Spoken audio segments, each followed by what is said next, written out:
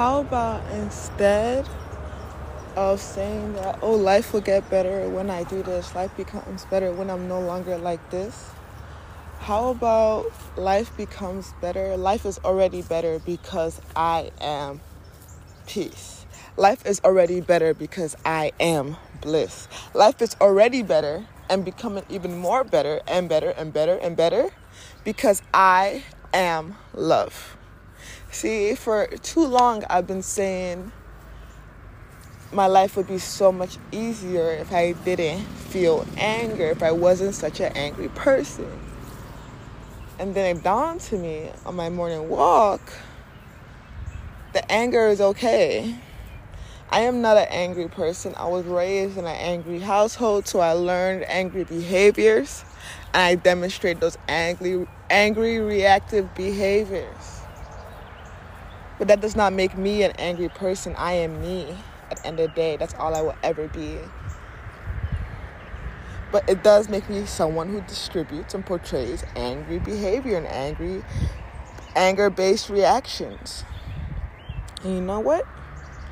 That is perfectly fine. That is okay. That is allowed. That's fine. It really is fine. Simply because you can change that. Now that we know it was all acquired behavior, nothing special, we now know we can unlearn this behavior. This behavior does not have to be our personality for the rest of our lives. Same way you can learn to ride a bike and forget to ride a bike. People who say you never forget to ride a bike, they haven't not ridden a bike in 10 years. Like, I had to reteach myself how to ride a bike. You can learn to sing. You cannot sing for 10 years. You lose your pitcher's air. You can't hear yourself as well. You lose it as you don't use it anymore. So we have to put distance between ourselves and the problem. Distance between our reaction and the response. You feel me? Because the reaction is how you someone says something, you're like, how rude. You can think that to yourself, but you don't have to say it or get mad at them or say, what's wrong with you? You can just be like, that person is rude. I feel like that person was rude to me. And then move on with your life. By putting distance between your reaction and your response. If someone does something rude, they say, oh, how rude. Then they react back with that energy put out. Then you react back with the energy put out. And you're just in a cycle of that negative ass, angry ass energy. But if someone does something rude to you and hits you with some negative energy, and you think to yourself, I don't like that, I'm leaving. Or I'm staying away from this energy. I want to stay in my energy. And then you leave them alone. The next time you see them, they're calmer, they're having a good day, and they're nice to you. They even probably apologize to you, for how they were rude to you last time. That angry energy that they started with, that bullshit that they started with, you don't play with it. It's not picked up. You leave it alone, and it doesn't become a part of you. But we are so observant and absorbent. We absorb energy. Someone rude to us, someone flips us while we're driving, we get mad and start cussing, That's just how we are as humans, as children. Children absorb their parents and people around them so much. And we do the same thing. We absorb that energy. And think about that. You're born with your own energy, then you absorb the people around you energy. You have an angry dad, you get his angerness. You have a worried mom, you get her worry. You don't even know who the fuck you are. So instead of our goal being to change that and stop being this, no. We don't have to add things to us to become whole.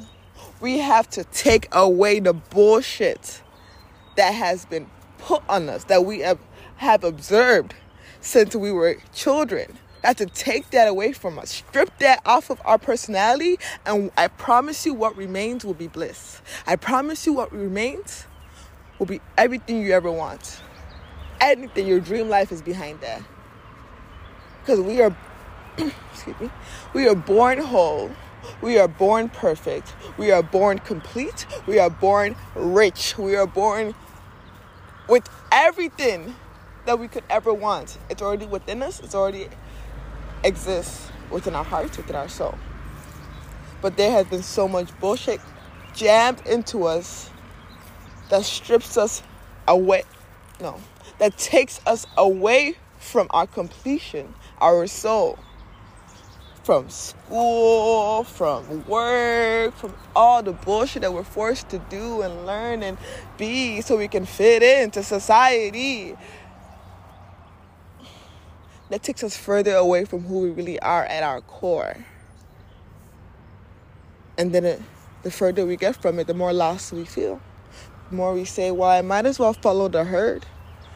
People are over there. Maybe if I go where they're going, I'll find this joy. Maybe if I chase the next paycheck. Maybe if I get this house. Maybe if I finally get this car. Maybe if I get a wife and kids. Maybe if I get this or that, I will finally feel complete. But no. I'm here to tell you, my love. I'm here to tell you. The way to get that completion is not out there. Just do a 180 in here, into your heart, into your soul. Go back to who you were before the drama, before the mess, before the trauma. Go back to her, that little girl who came in knowing she was fantastic, knowing she was undefeatable, knowing she could do all things, see all things. Go back to her before she was riddled with insecurity and self-doubt and fear. Go back to your center. Go back to your mother. Go back home. The home within yourself. That is where the truth lies. And that is where all the love you could ever need is. And I know I've been saying that I love the becoming of who I am for like years now on this podcast. But now it's more like I love the unbecoming. I love everything, unlearning, and I'm stripping away from my perfect shining light. It's amazing. Just you wait.